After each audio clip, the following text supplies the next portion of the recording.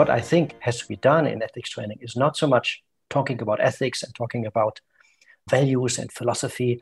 It's basic psychology, is transmitting that message that under certain circumstances, I could be the next bad apple, even though I'm a good person. And what are these forces that drive me and my organization into that direction? How can I see the red flags early on? And how can I not become someone who pushes others as a leader into that kind of high pressure situation? Welcome to the Leading Transformational Change podcast. Our passion is to help you lead and build heart-healthy organizations with a culture of purpose, trust, and integrity.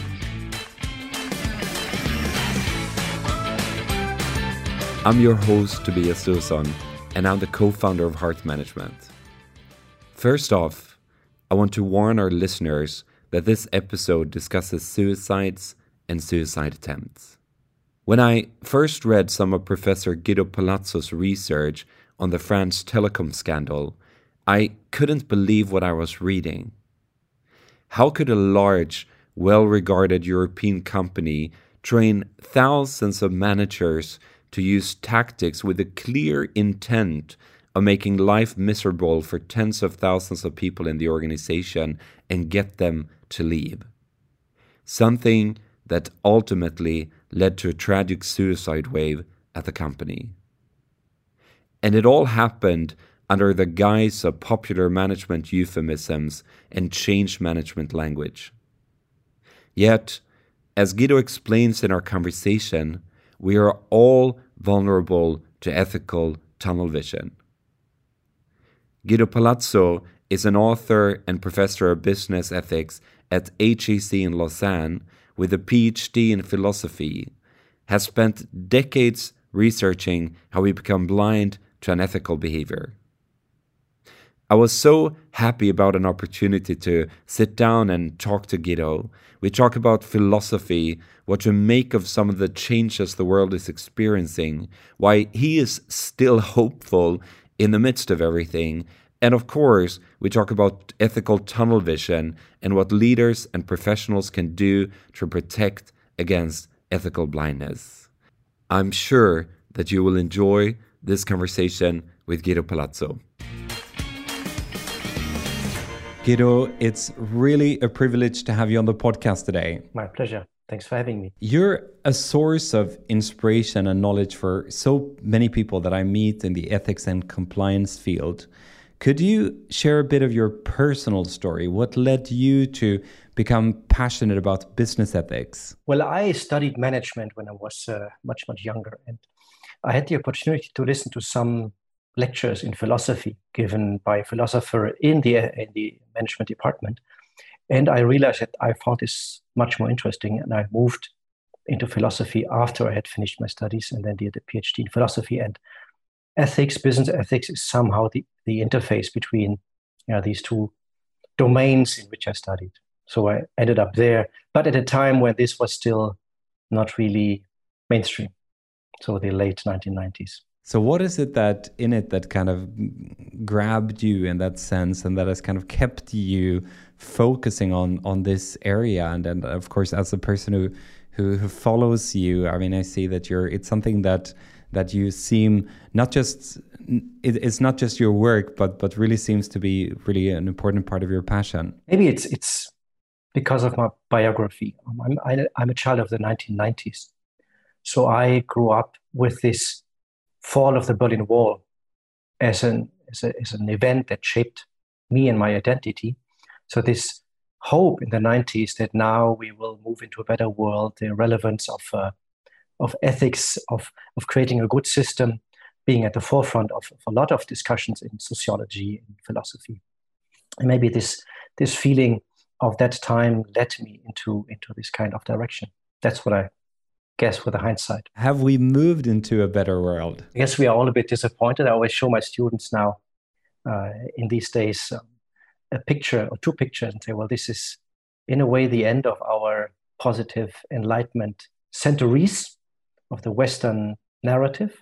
So I show them the two pictures of the Twin Towers collapsing and the fall of the Kabul airport.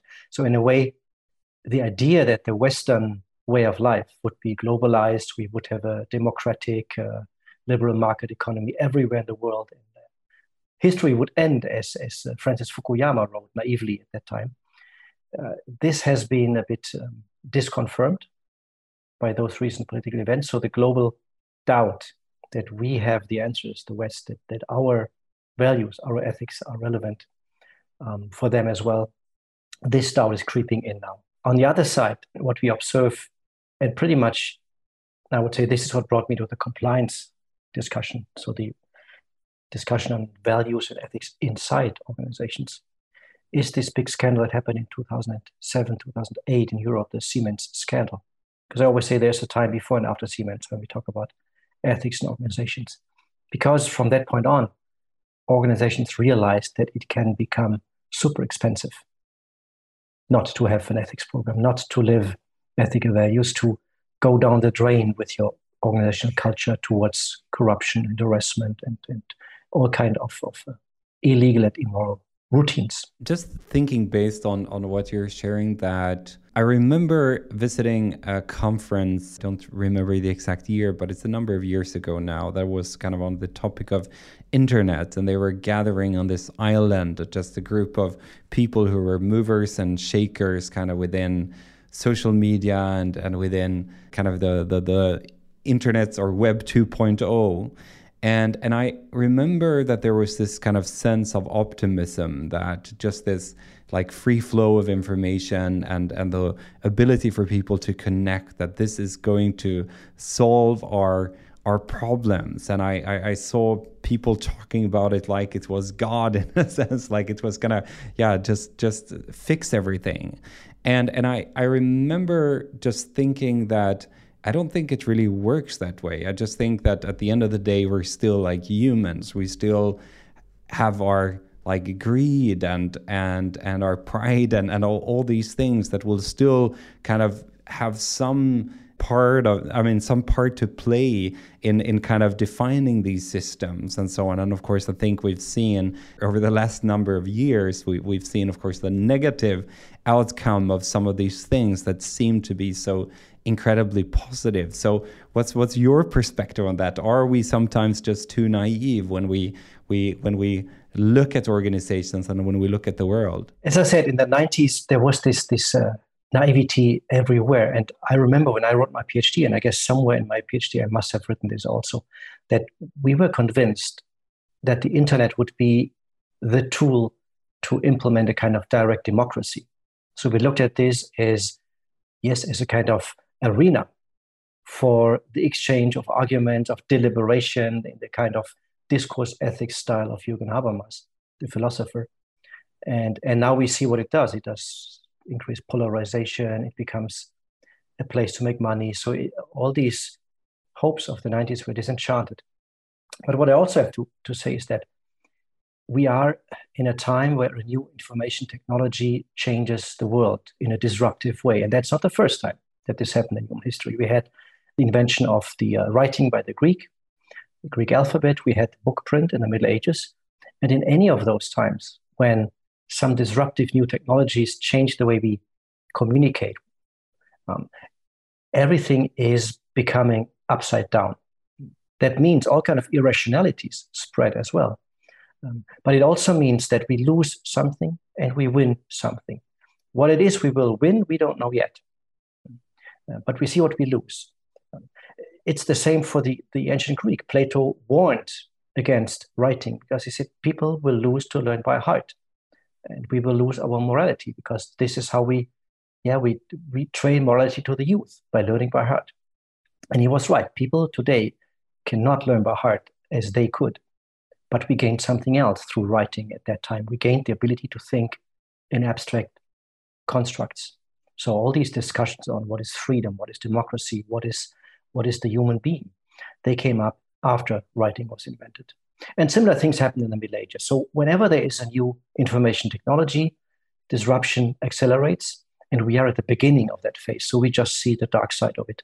What might be the good side is probably in a few generations, younger people will have the ability to connect between all these myriads of information that in which we drown, we have the perception we drown in it, then you might see patterns where we don't yet. So this is probably a new skill that will emerge.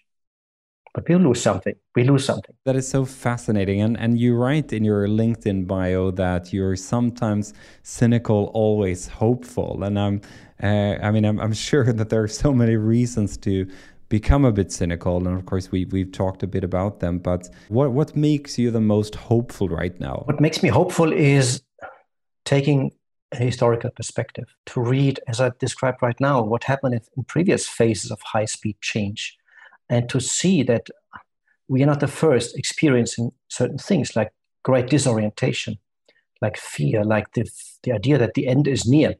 There are wonderful books written on this idea, the end is near. And people were always convinced at one point in history, now the end is really near. We're doomed. And we have that again today, driven by the ecological crisis. And guess what?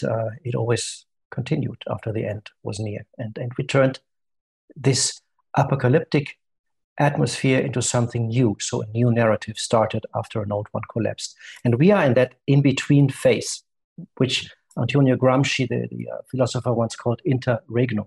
So one narrative collapses, the new one is not yet there. And in that intermediate state, there is insecurity and fear and all kinds of irrationalities. And that makes me positive about the future. So despite all these fake news and flat earthers and polarization, something new and better will emerge. I'm thinking about, I think his name is Ivan Illich, who wrote about that if you want to change the world, you have to tell a new story, and a story that kind of encapsulates the history, the past, the present, and the future. So we're as you see it, a part of the kind of the recreation, or we are like moving into a new story, but we don't necessarily know what that story will look like. Exactly. And that means we have to move forward, have to make decisions and build that narrative as we go along. Not from scratch. There is normally all the material lying around. We just have to pick it up and do it in the right moment. But it's true, we always have a narrative that dominates how people see the world, make sense in it, and value things or not. And that is creating uncertainty if this material of how we evaluate the world suddenly does not exist anymore.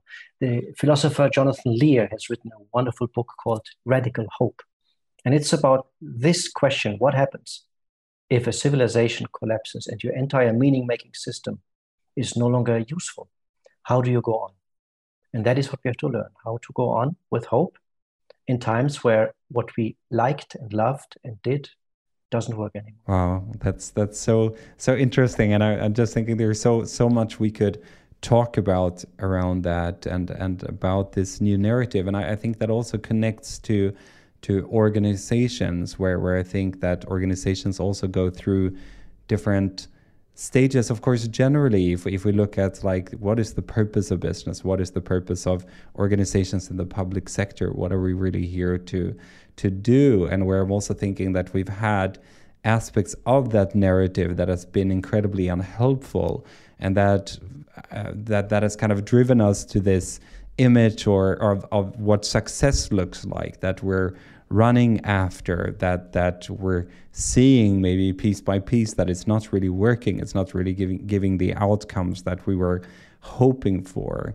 Do you see that also in terms of as we look at organizations? Absolutely. I think that this narrative that is collapsing right now is one that shaped the decision-making in the organizations that we see today. So let me give you a few elements of that narrative. We have believed over the last decades that humans are egoistic, that they maximize their own interest, that we cannot trust each other. I mean, this is something that goes deep back into European history, starting with the original sin interpretation by the Christians. It was secularized by philosophers like Hobbes. It ended up with Darwin and finally with the Richard Dawkins idea of the egoistic gene. So everything is egoism. And we have to design a world based on that, around egoists. That's one thing. Then we have been told that markets regulate themselves, that they are the best instrument to create efficient transactions, welfare. We have been told that governments are a problem, that regulation is bad. We have believed that consumption makes us happy, that growth is eternally possible, and that you have to be an aggressive person to survive in that world, because our human default is competition, not cooperation. Now, if you look into companies, that's exactly what we put into practice. And it all can be summarized in this idea of shareholder value maximization, where you justify greed by saying, well, greed is translated by the market into welfare for everyone, so greed is good. Be greedy as a person. And the best human right to protect is property rights. So it's all a story for which there is not much more evidence than for any other story that was told over the last 2,000 years, and of which we know. So that story collapses because of all these side effects. Consumption doesn't make us happy. We learn from research in psychology now and in biology that we are not just egoists. We are a lot of different things. We are fair, we have altruistic desires, we are many things. But if you design a system around just one feature of human beings, you get what you promote. So the question now is, where do we go? What else can we be as human beings, and how do we use that, for instance, this ability to cooperate, this perception of fairness, to rewrite the story of economic activities? And we are at that point, because the side effects of how we consumed and produced are now catching up in a way that we see that's no longer possible. The ecological crisis is at a point where the naive belief we had, it's about future generations' problems, it's gone. It's our problems. I start my teaching normally with, when I talk about sustainability, by just showing a few insights from recent papers published in Nature and Science. One of them being, for instance, a paper that says 80% of the insects have disappeared in Germany in just 10 years. And there are many studies like this. So on the average, 75% of the insects are gone recently. No insects, no humans. So we have to change the way we organize the economy. I'm thinking from the perspective of ethics and as an ethics professor, and just so when we think about humans, and I'm thinking that this is one of those kind of areas where it's so hard to find a right kind of picture or right view that is really helpful, because like in one sense, like you say, like the kind of economic models have been built around that people are, that can be counted on to be self-maximizers. And of course, we've seen that is not at all the entire truth. There are many other, and people are a lot more irrational than what we might perhaps give them credit to be as well. And I think that's also something that has been shown in research, that we're not rational maximizers. But anyway, I'm just thinking from the perspective of that we can be both altruistic and greedy. That we have both of those capacities in that sense. How can we look at that from a perspective in terms of how we like organize and build organizations that kind of create space for that complexity of what it means to be a human being, that both in the sense like kind of encourages the virtues and protects against the vices, or yeah. I mean, let me start by what you just said about rational decision making, because that is exactly the point. You see, we are not all the time making rational decisions. And I would say most of the time we are not making rational decisions, in the sense that we sit down and look at arguments and weigh them and decide what's in for me, what's a risk. So neither the ethical nor the unethical decisions typically are made consciously, because they are coming from habits, from routines that we have developed in groups over time. So they're unconscious decisions. And that is true for both, for moral and immoral decisions. What we have routinized is just partly the wrong ideas about the world, the wrong ideas about what does it mean, for instance, to be a good manager. A good manager in an organization is the one who is aggressive, who is pushy, who is taking the risk, and who is just going for it. Which also might mean abusing people, harassing them, motivating them to the point where they break, burning them out. We have learned that this is the right role model, because the leaders we see succeeding very often are like that. And they succeed for a while, until at one point the system breaks down or the people collapse. As long as new people come in and as long as the system is successful, there's no crisis moment, this might work. But it comes with a human price. So what we have to get into the system is a different unconsciousness about what it means to be a good leader. How do we get there? Well, we have to first bring to the consciousness that there's something wrong. And what I do very often is when I go into companies to train them on ethics, I show them the result of that kind of thinking by analyzing corporate scandals, which typically have all the elements of this kind of toxic, testosterone-driven, male type of leadership that from the top down creates a situation which the others just break the rules because they either see no other way out or they have the wrong role models. And that has to change. So we have to change the role models at the top. You can be a caring leader, pretty much more the female type of leading, one who is benevolent, and you can be successful nonetheless. Certain humbleness is what we might need as a dose into leadership. And I think one of the examples of the kind of negative aspects of that leadership that you were just talking about that really spoke to me, that you've done a lot of research on, is the example of France Telecom. And it just struck me as something because it had such incredibly negative consequences. And I mean, it cost people their lives because they experienced a suicide wave at the company. And could you share a little bit of that story and your kind of, as you've been researching it? France Telecom story is one that I also find very fascinating because it shows how you can push good managers, or let's say average managers, into very destructive forms of behavior. In the 1990s, until the 1990s, the European telecommunication market was basically managed by state-owned companies. That was France Telecom in France, British Telecom in England, Deutsche Telekom in Germany, and so on. These were state-owned businesses. And in most of these countries, in state-owned businesses, the people who work there are civil servants, and they cannot be fired. Now, in 1999, the European Union decides to deregulate the telecommunication market, to turn this into a real market. And they privatized, the governments privatized these state-owned businesses. And also France Telecom became a stock-based business at one point.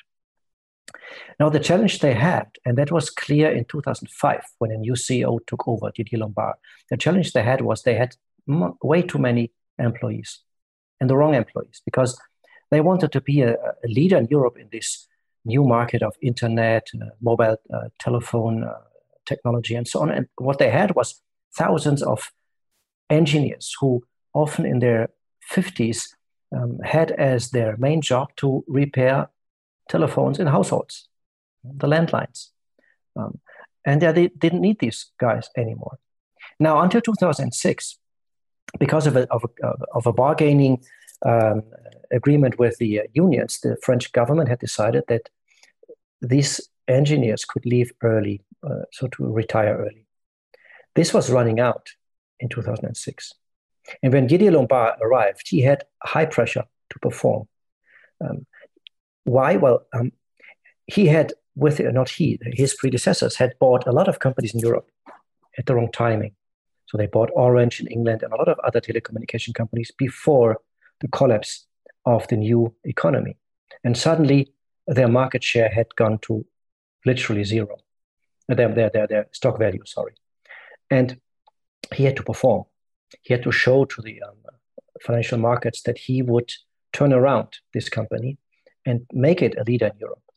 And he realized he had 22,000 too many people on board whom he didn't need. So how do we get rid of people if you cannot fire them? He had an idea. His idea was to train his top 5,000 managers in a training center they created in psychological warfare. And the idea was, well, if we might make the life of those people we want to get rid of tough, unpleasant, they will take the offer of taking some financial package and leaving the company, or taking a job in another state-owned entity. So they trained these 5,000 people in how to make life difficult for employees. the bonus was connected 50% to how many people leave your unit, your team, because of this deal. And then these people started to make life difficult for employees. For instance, to give you just a few ideas, you could not fire those engineers, but you could move them somewhere else. So you could decide that you take someone who is in Paris and move that person into an office far away from Paris so that they have to move with their family to pick up the new job. So these people go somewhere in the province, they arrive in the office, and they're told to sit in an office and wait until they receive instructions. And they sit in a room with just a chair. There's nothing else, no desk, no computer, no nothing. And they sit for a day, for a week, for a month, for 6 months, and nobody comes. They cannot not come to work, because then they give them a reason to fire them. So they have to sit there every day on this chair and wait. And the idea again was, they will not like this, they will leave.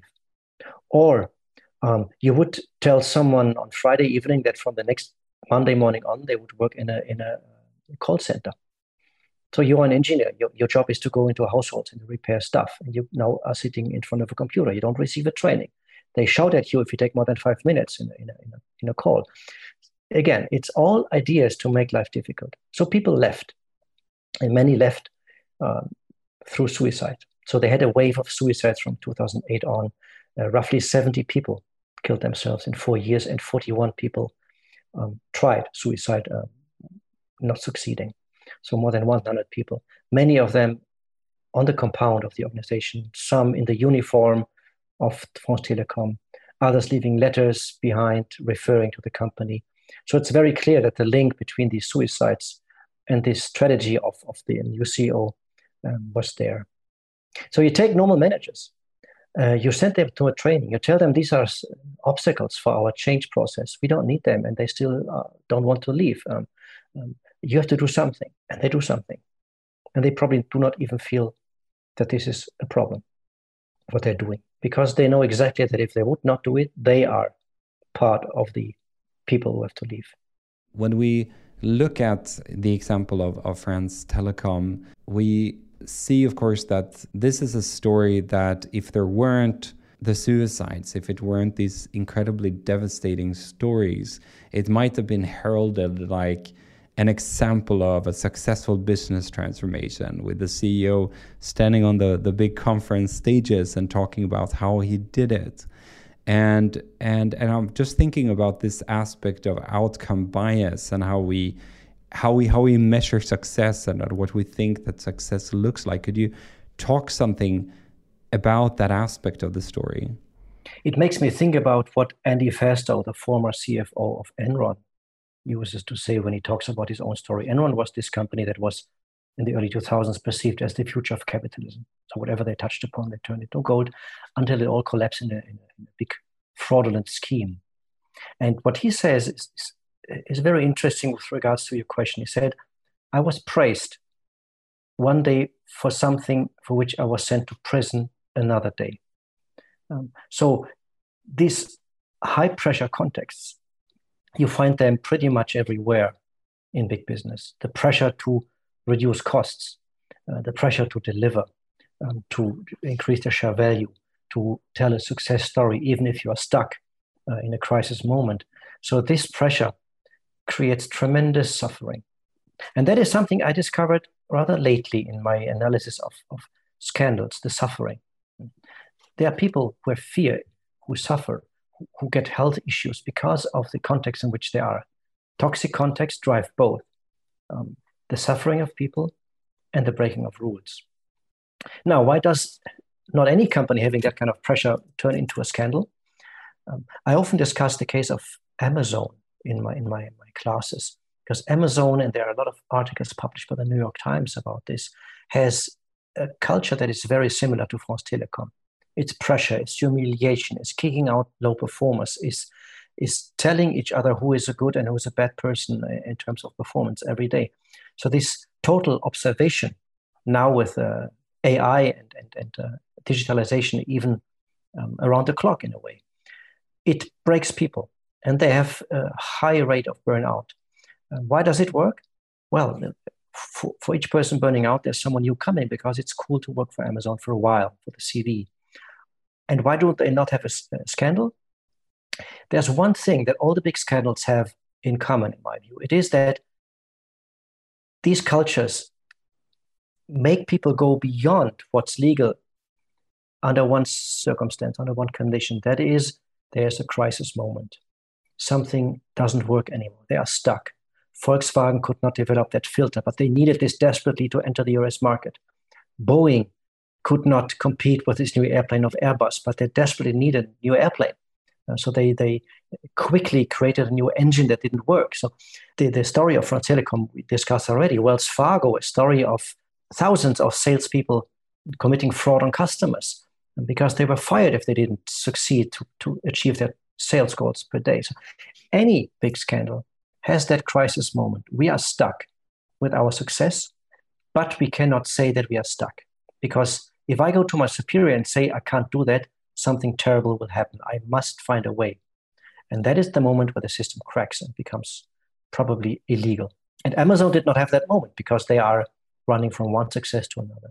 But they will have that moment sooner or later. Yeah, and I think just like you say that I mean, at one point it will come. And I think a model that you've developed that I've found incredibly helpful in thinking about decision making, because I think so many times we think that we want to make ethical decisions, we want to make the right decisions, and yet we fail to do so. And of course, often it's not just about me and myself, but it's about the context that has been created. And then you use the picture of thinking about ethical tunnel vision. Could you talk a little bit about what that model looks like and how it works? A few years ago, maybe a decade ago, there was a new CEO coming into Boeing. Stone Cyber was his name, and he came from General Electrics. What he had learned there is how to maximize shareholder value. And the way they did it there, Jack Welch, he was in his team, the way they did it was they just rewarded the best 10% and they kicked out the lowest 10% of people. They celebrated the top 10% of brands and they sold the lowest 20% performers in a ruthless way.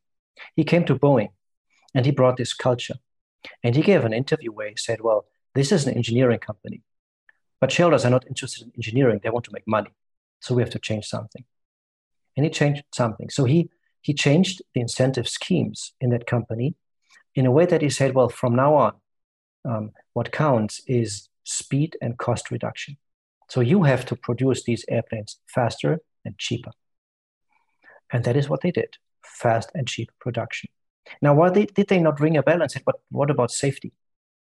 The 737, the one that crashed twice in this new version, was the safest airplane ever built. So if you think you have 180% safety, you can reduce this maybe to 160. It's still good and good enough, better than the others in your perception, and you can focus on something else. You focus on what gets rewarded, which is speed and cost. They were firing entire teams for not reducing cost fast enough. What you do if you give people a one-dimensional goal is you create that tunnel vision. They focus on exactly that, and left and right, whatever happens, they cannot see this anymore because their pressure to look just at these two things is overwhelming. And that is something very natural because our brain is built or has, over the evolutionary development, created a specialization in being fast and efficient.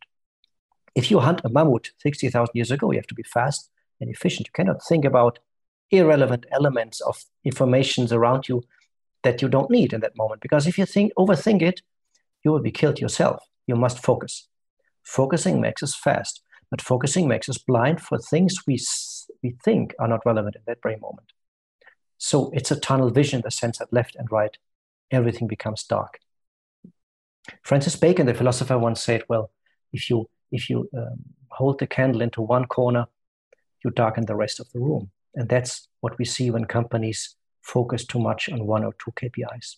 Yeah, so, and when I'm thinking about the France Telecom example, so, I mean, it's very close to home for me because I've had very close to me personally, I've had experiences of attempted suicide because connected to unhealthy culture, unhealthy leadership, and just having been a part of that and seeing the ramifications of that. Of course, when you look at it afterwards and you look at it with some distance and benefit of hindsight, it's so easy to think, I mean, how in the world could you or anyone allow something like this to happen? How in the world could you be a part of a culture that was this unhealthy? How in the world could you accept certain types of rewards or certain types of pressures?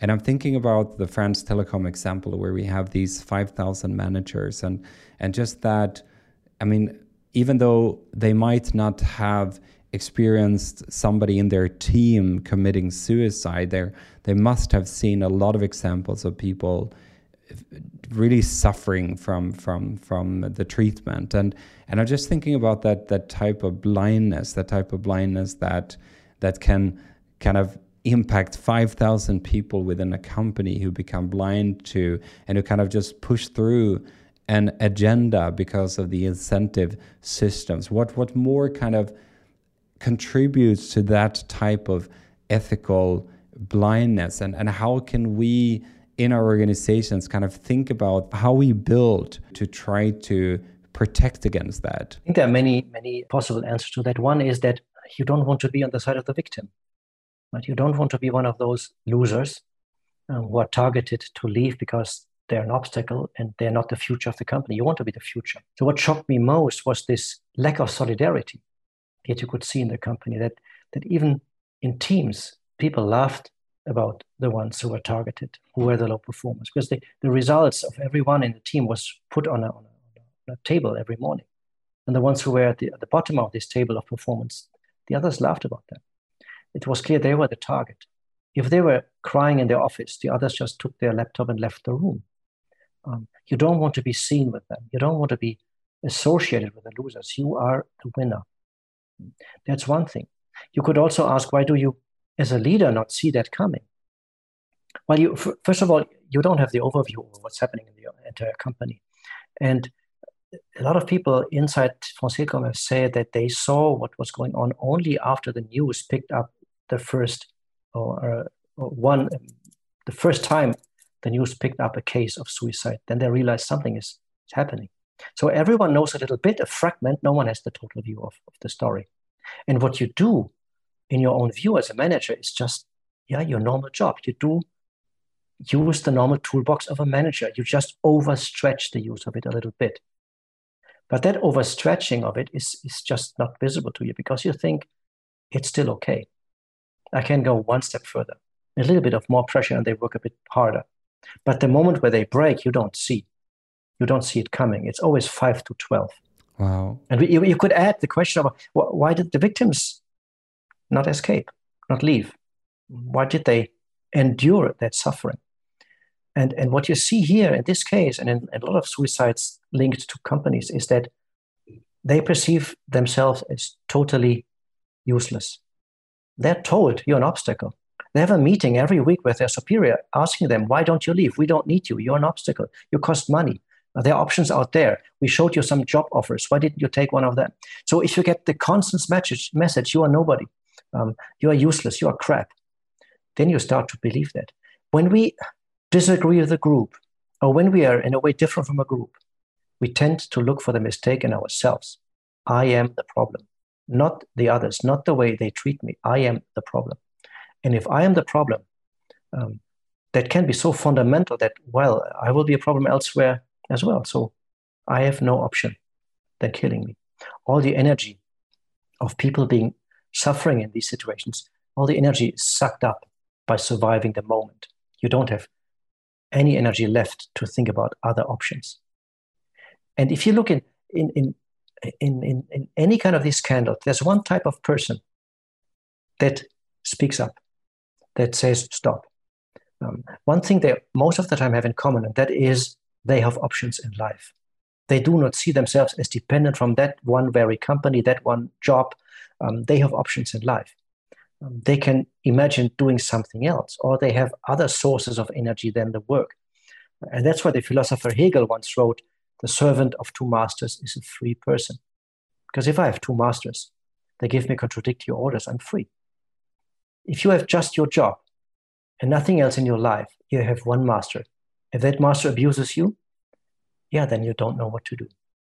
You endure it. And I'm thinking about that last kind of piece of your example here, that in one sense, I mean, as we build organizations, we want people to be in that sense like committed to the mission, to the vision, and be a part of the culture. And then at the same time, as we are wanting to build more ethical organizations, one of the most important aspects of that is to have people who are actually able to speak up, people who are able to voice their concerns. And of course, there's so many different aspects of that. There's the aspect of, do we have a leadership that encourages and celebrates that, or that frowns on that, which too many times is the case.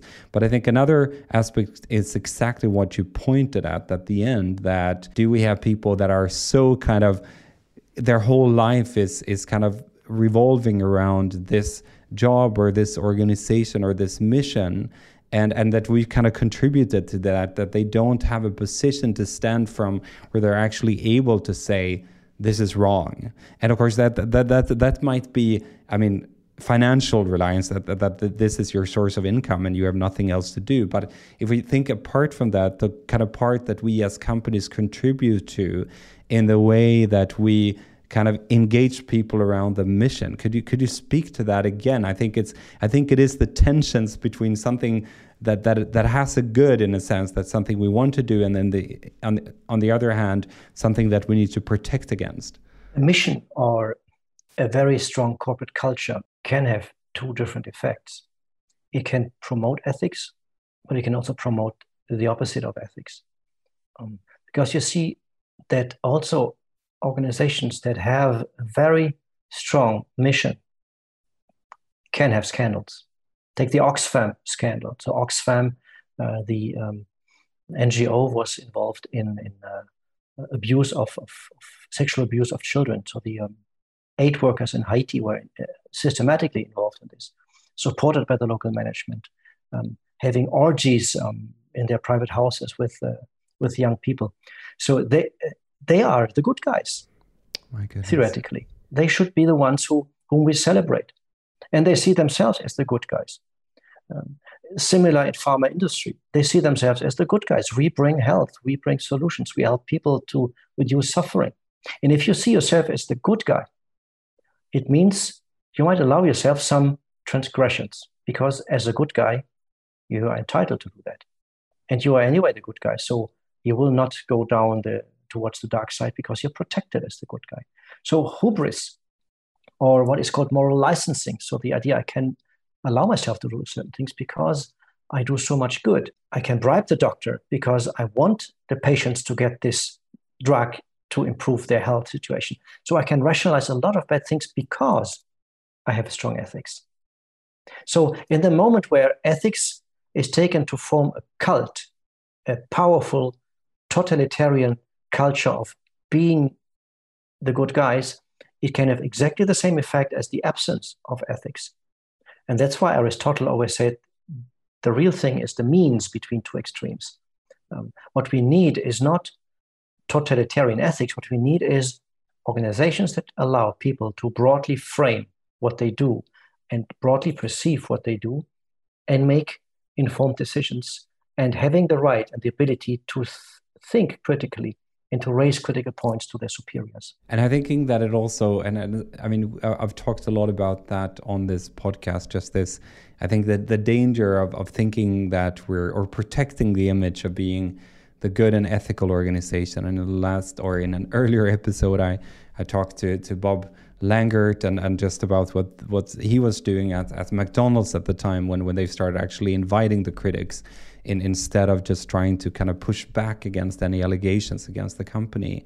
And I'm just thinking how important that self-image is and kind of what is the story that we create around our organization. And I think if we think about the France Telecom example and Oxfam example, I think many of our listeners, whether leaders or HR or ethics professionals, might think that, I mean, we're not France Telecom and we're not Oxfam, and you're probably not, but France Telecom and Oxfam didn't think that they were France Telecom and Oxfam. I mean, in that perspective either before these things actually happened and came to the surface. So I'm thinking, as to our audience, what are some of the things that you think are important in terms of thinking about creating a culture and a context that does encourage more ethical behavior? We often think, is exactly what you said, that we are not concerned, not affected by what's going on elsewhere. We are not like them. We are better. It's called a moral superiority bias. We believe we are above the average moral. Any one of us believes that. You can even, and there's research on that, you can even ask people in prison, and they would also say we are above the average moral as individuals. So we totally underestimate this impact of context on our behavior. We think we will not do this, what these guys have done in these kind of organizations, because they are bad apples. So we attribute it to their character. We are the good ones. We don't have these issues in our character, so it will not happen to us. For me, it's always interesting to see who invites me, which company invites me to do a training with their leaders. And most of the time, it's companies that paid at least $1 billion in fine, because the ones who have no scandal will believe, well, we don't do these things. We don't need ethics. Why would I waste time for an ethics training? I have so much to do. Those who open up are the ones who paid the $1 billion. So doing this before the scandal comes can save a lot of money. And what I think has to be done in ethics training is not so much talking about ethics and talking about values and philosophy. It's basic psychology, is transmitting that message that under certain circumstances, I could be the next bad apple, even though I'm a good person. And what are these forces that drive me and my organization into that direction? How can I see the red flags early on? And how can I not become someone who pushes others as a leader into that kind of high pressure situation? That is so incredibly helpful. So on this podcast, we talk about creating a culture of purpose, integrity, and trust. And I wanted to ask you, what signifies to you a culture of purpose and integrity? Purpose is something that is in fashion right now. All companies try to define a purpose. I think what a purpose means in that moment right now is that we have realized that we have to disrupt corporations, that we cannot go on the way we produce and consume so far. The planet is not taking it anymore. And that means that we have to go into what has been called moonshot projects. So defining radically different vision of who we are. Take the example of Starbucks, the coffee producer. They announced they want to become water positive. That means they want to produce more fresh water than they take out of nature. They currently, as any coffee producer, need 25,000 liters of water per kilo of coffee along the total supply chain. 25,000 liters of water. How do you turn this into a producer of fresh water? They have no clue. But that's what a moonshot project is about. You have to figure it out as you go along. You just have to credibly show you are disrupting what you have done so far because you want to become a regenerative company. That is one element of this new direction. The other one is the ethics inside and the promotion of diversity. These three things have to go together if you really want to become an actor who takes sustainability and ethics seriously. Promote ethics internally, become a diverse actor, and define who you are in a way that you do not take from nature anymore, but you give to nature. Thank you so much for that definition. So finally, Guido, how can people connect with you and follow your work? They can connect on LinkedIn. And as they will see there, I post a lot of stuff pretty much in the direction we just discussed here. And I'm always happy to have discussions there. They are sometimes heated, but that's the idea. So definitely encourage you to follow Guido on LinkedIn, connect with him and follow his coming book. I hope is coming out soon, so you can dig into that as well. But thank you so much, Guido, for taking the time and for the important work that you do. Thank you, Tobias. Thank you so much for listening. If you enjoyed this conversation, it really means the world to us if you would share, rate, and review it on iTunes.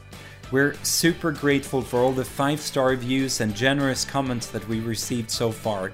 It really helps us take the message of purpose and integrity to a wider audience. And finally, don't forget to grab your free PDF on leadingtransformationalchange.com. See you in 2 weeks.